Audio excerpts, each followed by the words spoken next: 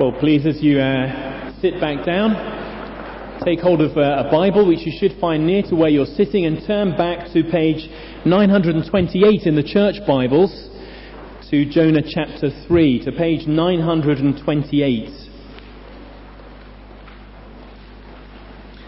Well, I want to begin with a serious question. If you were a fruit, what sort of fruit would you be? Okay, it's not the sort of question that Jeremy Paxman is going to ask Tony Blair, but it's still quite early on a Sunday morning, and you know, we need a few minutes to wake up. What about the staff team? If the staff team were fruits, what sort of fruit would they be? Well, Kate Selby, that's easy. She would be a kiwi. She's small, green and hairy. She couldn't be anything else. What about Gareth, our youth worker? Well, I think he'd be a coconut. He's fun. You can play with him. And if you knock him really hard on the head, there's something good inside. Jodie. Well, I'm not really sure whether Jodie does fruit, unless it's chocolate fruit, so she'd probably have to be a chocolate orange. Or Mike. Well, in a world of disappointing citrus fruit that is hard to peel and often bitter on the inside, Mike would be a satsuma. Understandingly easy to peel, sweet and full of goodness. Well, what about the new vicar?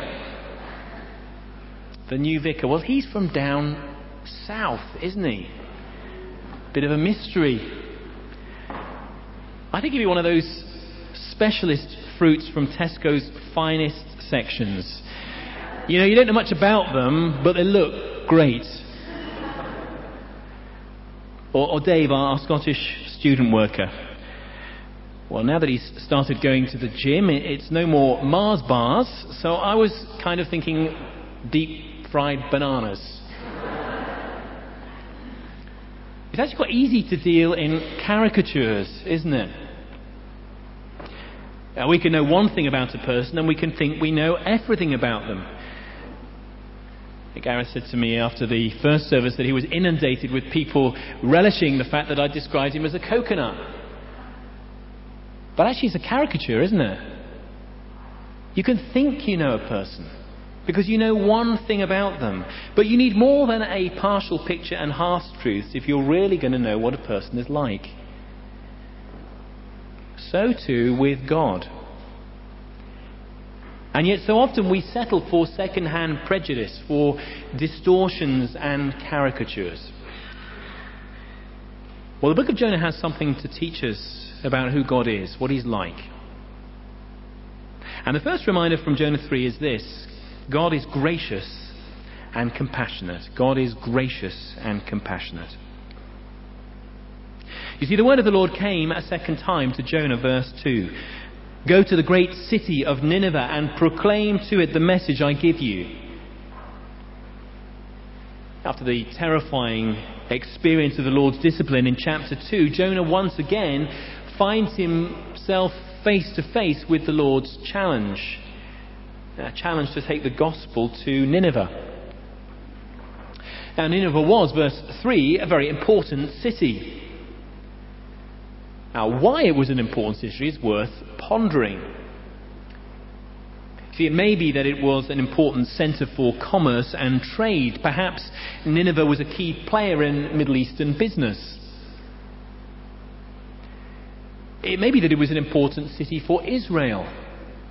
After all, Nineveh was part of the Assyrian Empire, the increasingly aggressive superpower that was threatening Israel's national security. But it may be that this most unlikely of cities was actually important to God. You see, you could translate verse 3, an important city to God. Maybe this city that was so hostile to him, so hostile to his people, was nevertheless important to God. Well, whatever the reasons for its importance, if Jonah was going to speak to the key people in the strategic parts of the city, it was a visit that was going to require 3 days. And so this reassuringly human believer starts into the city, verse 4. His message was blunt and uncompromising.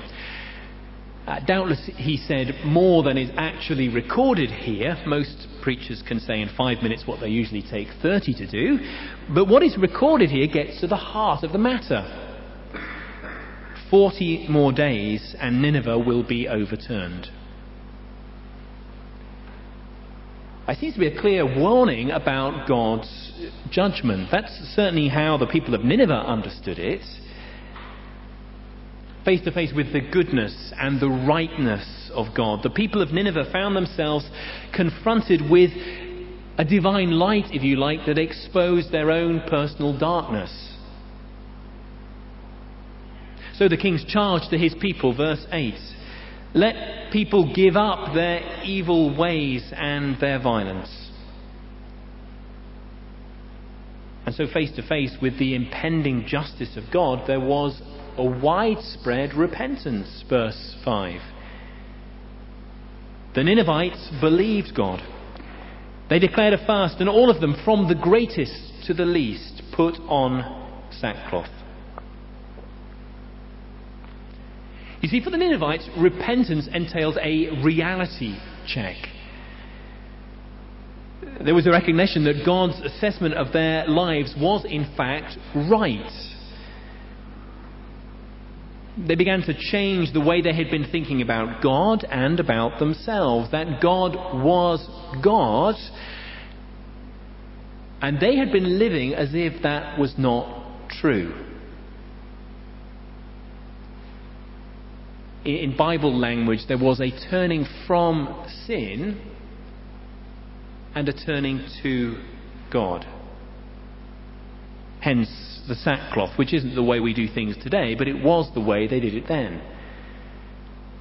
You see, it seems that they acknowledged that God was good and that God was just.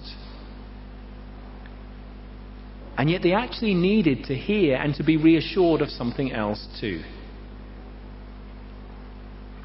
See, the king's question is really very telling, isn't it? Verses 8 and 9. Let everyone call urgently on God. Let them give up their evil ways and their violence. Who knows? Who knows? God may yet relent and with compassion turn from his fierce anger so that we will not perish. Who knows? God is good. God is just. Is he compassionate?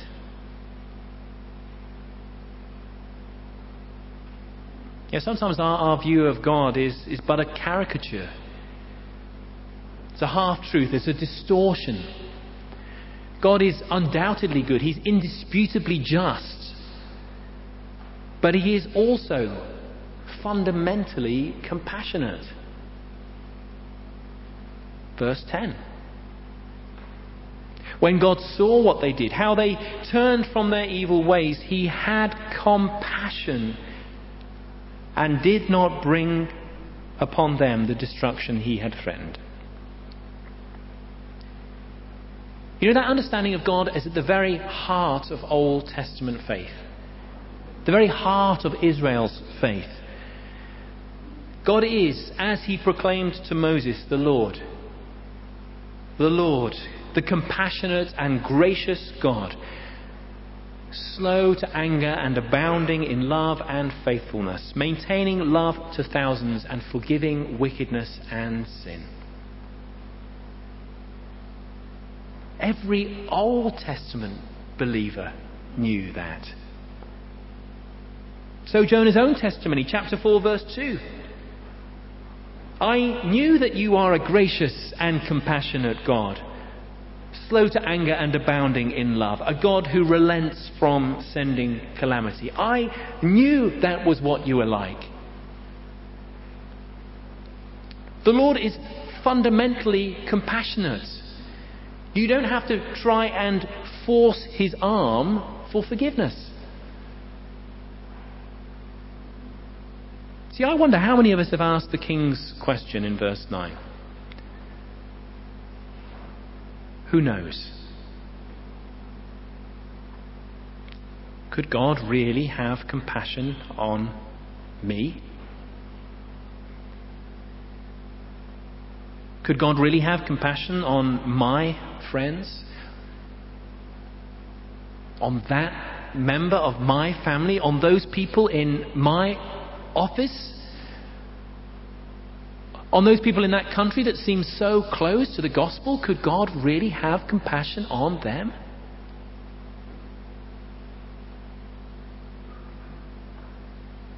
Do you not sometimes imagine that God is grudgingly compassionate? That he is quick to anger? That his love is for you like the lovely? That his forgiveness is only really for the good?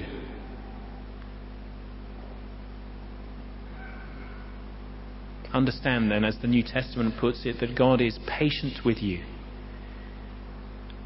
not wanting anyone to perish, but everyone to come to repentance. God is gracious and compassionate. It's not that God ceases to be just when he has compassion on people like us. It's just that there is another who has borne our punishment for us. And so when you look at the cross of Jesus Christ, you can know without a shadow of a doubt that God is gracious and compassionate, even towards a world that has turned its back on him, even towards you. Because you, like me, turned your back on him. God is gracious and compassionate towards you, whatever you've done or haven't done.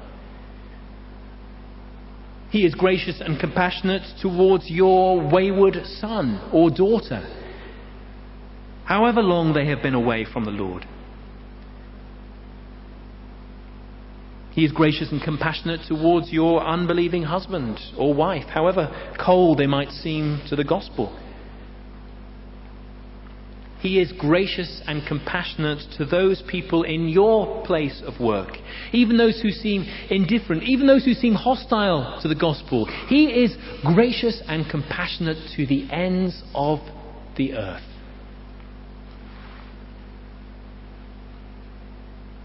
And you know, it's not wishful thinking. It's historical reality. You can look at the cross of Jesus Christ and you can know beyond a shadow of a doubt that the God who is good and just is also gracious and compassionate. It was while we were yet sinners,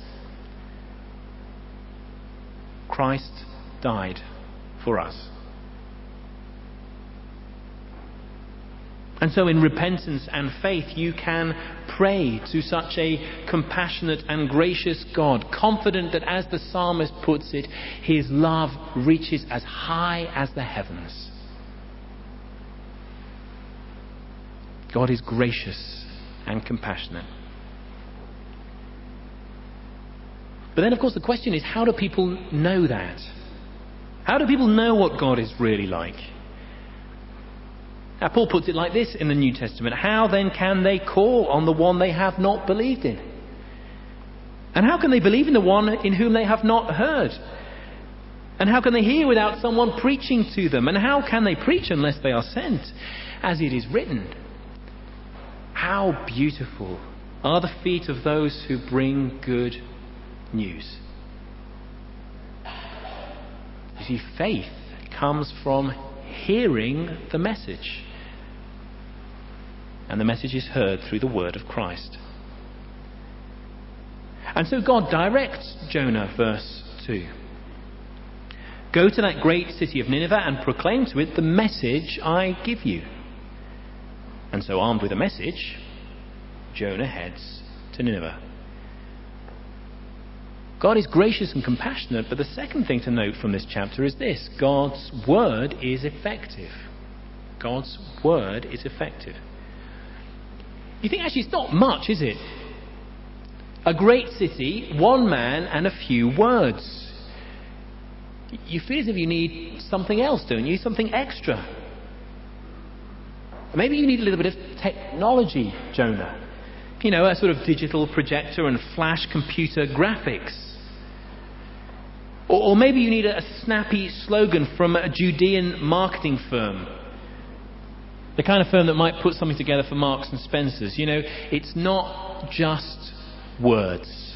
It's premium, matured, quality assured, history soaked, life changing words. Or maybe a free gift. Believe this message within 40 days and you will receive a free quill with stylish parchment. No. God says, proclaim the message I give you, verse 2. Why? Because God's word is effective. So, verse 4, Jonah proclaimed, 40 more days and Nineveh will be overturned. And amazingly, they received Jonah's message not as the word of man, but as it actually was. The word of God. See, the sun hadn't even set on day one, and verse 5, the Ninevites declared a fast, and all of them, from the greatest to the least, put on sackcloth. And verse 6, when the news, or literally when the word reached the king of Nineveh, he rose from his throne, took off his royal robe, covered himself with sackcloth, and sat down in the dust.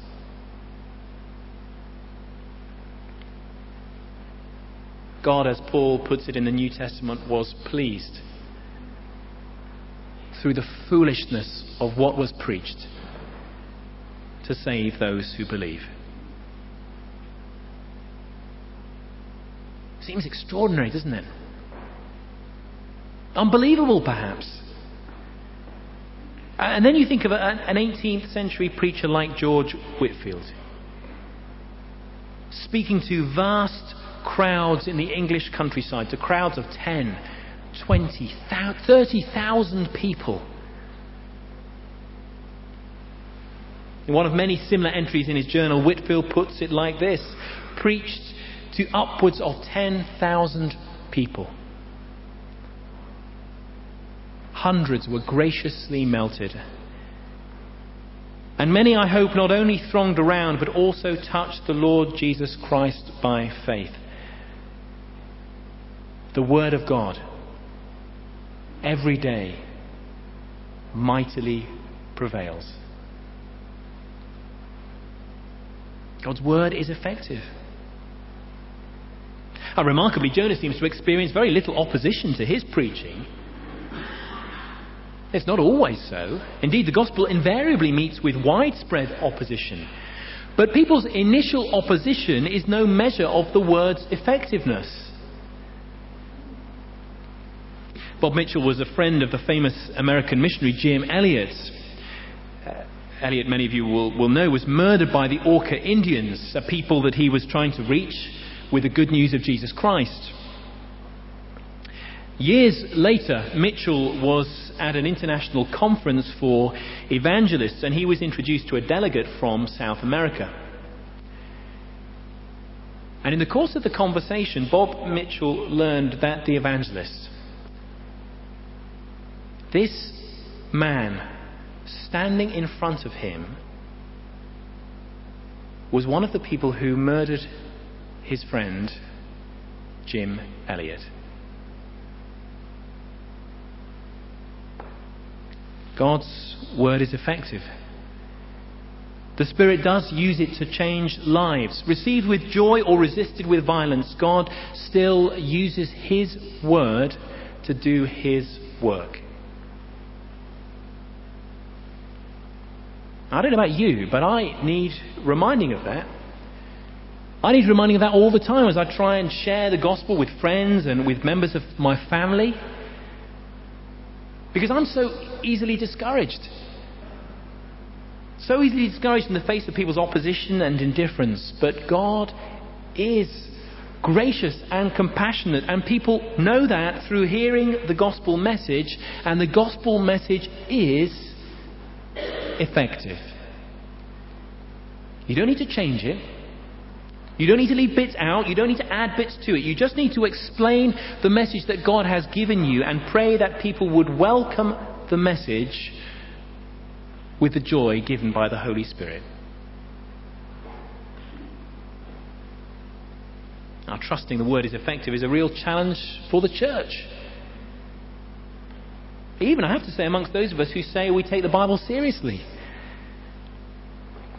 Now, the writer and theologian David Wells puts it like this: while the inspiration of Scripture is cheerfully endorsed, there is not a lot of confidence that this word can accomplish its purposes. It is almost as if it is assumed that the God who first inspired this word unfortunately did not foresee the massive changes that have come to the late 20th century. The scripture that we have is by itself inadequate. Now, modern we may be, but we still share the same struggle as Christians in every age have known. Can we, or can we not believe that the biblical word is God's means for accomplishing the impossible? That self-serving sinners can be turned into God-fearing and Christ-honouring people. Can we or can we not believe? Well, if you read Jonah chapter 3, you'd have to say yes. God's word can indeed accomplish the impossible. God is gracious and compassionate, and his word is effective. Well, finally, God commands all people to repent. God commands all people to repent. See, the way you experience God's grace and compassion is through repentance and faith in the gospel word. And because God doesn't show favoritism, he commands people everywhere to repent. Now, if Jonah's attitude reflected the attitude of the nation, then people in Israel had become rather introspective and parochial in a wrong sense. God chose Israel to bring blessing to the nations. And yet Israel misunderstood God's electing love and settled for a local rather than a global perspective. I see, it was one thing for Jonah to preach to the semi-converted, to the faithless, if not the faithful in Israel. It was one thing to do that. But it was quite another to take God's word to the nations. The irony is, Nineveh's repentance put Israel's to shame. Nineveh was given 40 days to reform its ways, and at the end of day one, there was citywide repentance. Israel spent 40 years in the wilderness, and she was largely disobedient and unrepentant even at the end.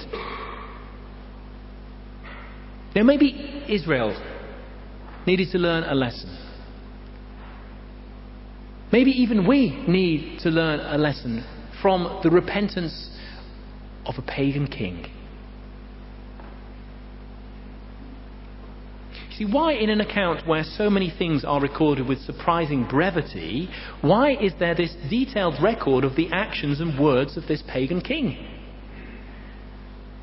Jonah's sermon is given half a verse. The response of Nineveh's king is given 4 whole verses. Why? Well, perhaps the writer of this book intends his readers, intends you and me to learn from the actions of this Ninevite king. Perhaps there is here a powerful and humbling picture of true repentance. Verse 6. When the word reached the king of Nineveh, he rose from his throne, took off his royal robes, covered himself with sackcloth, and sat down in the dust. Is that not an incredibly powerful picture of what repentance means? To take off your robe, to step down from your throne, and to bow before Almighty God, who is the true King?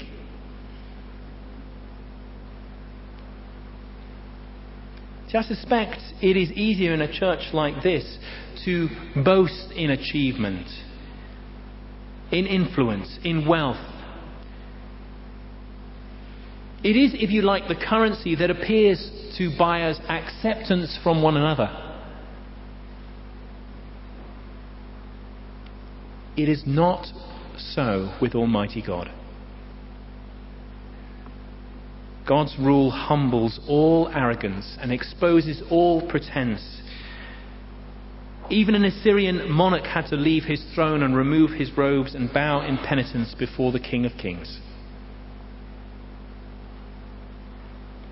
And so it is with you and me. There are no exceptions.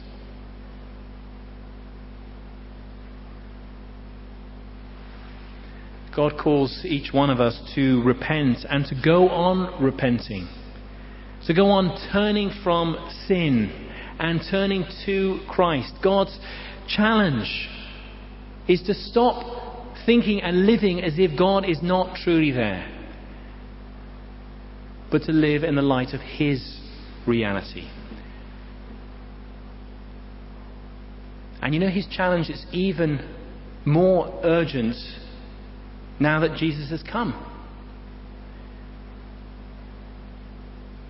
Facing the hard and unrepentant hearts of His own day, Jesus had some strong words to say to those who thought that they didn't need to repent. Jesus said, "The men of Nineveh will stand up at the judgment with this generation and condemn it. For they repented at the preaching of Jonah. And now, one greater than Jonah is here." Jesus. One greater than Jonah. The God who is gracious and compassionate. The God whose word is effective. The God who commands you and me and people everywhere to repent.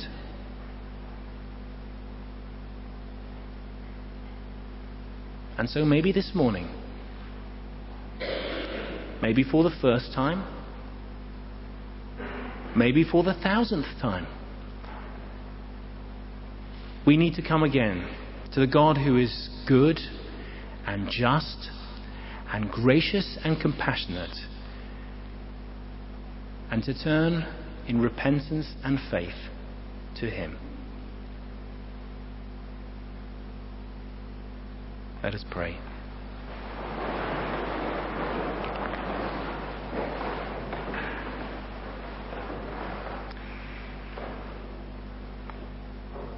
Father, we rejoice that you are a gracious and compassionate God, even to people like us. Thank you that though you are good and just, you found a way to bring forgiveness for us, for those we love, for the many in this world who do not know of the Lord Jesus Christ. Give us, we pray, confidence in your word, that our personal trust in the Lord Jesus Christ would lead us to speak of him to others. For your name's sake and for your glory we ask. Amen.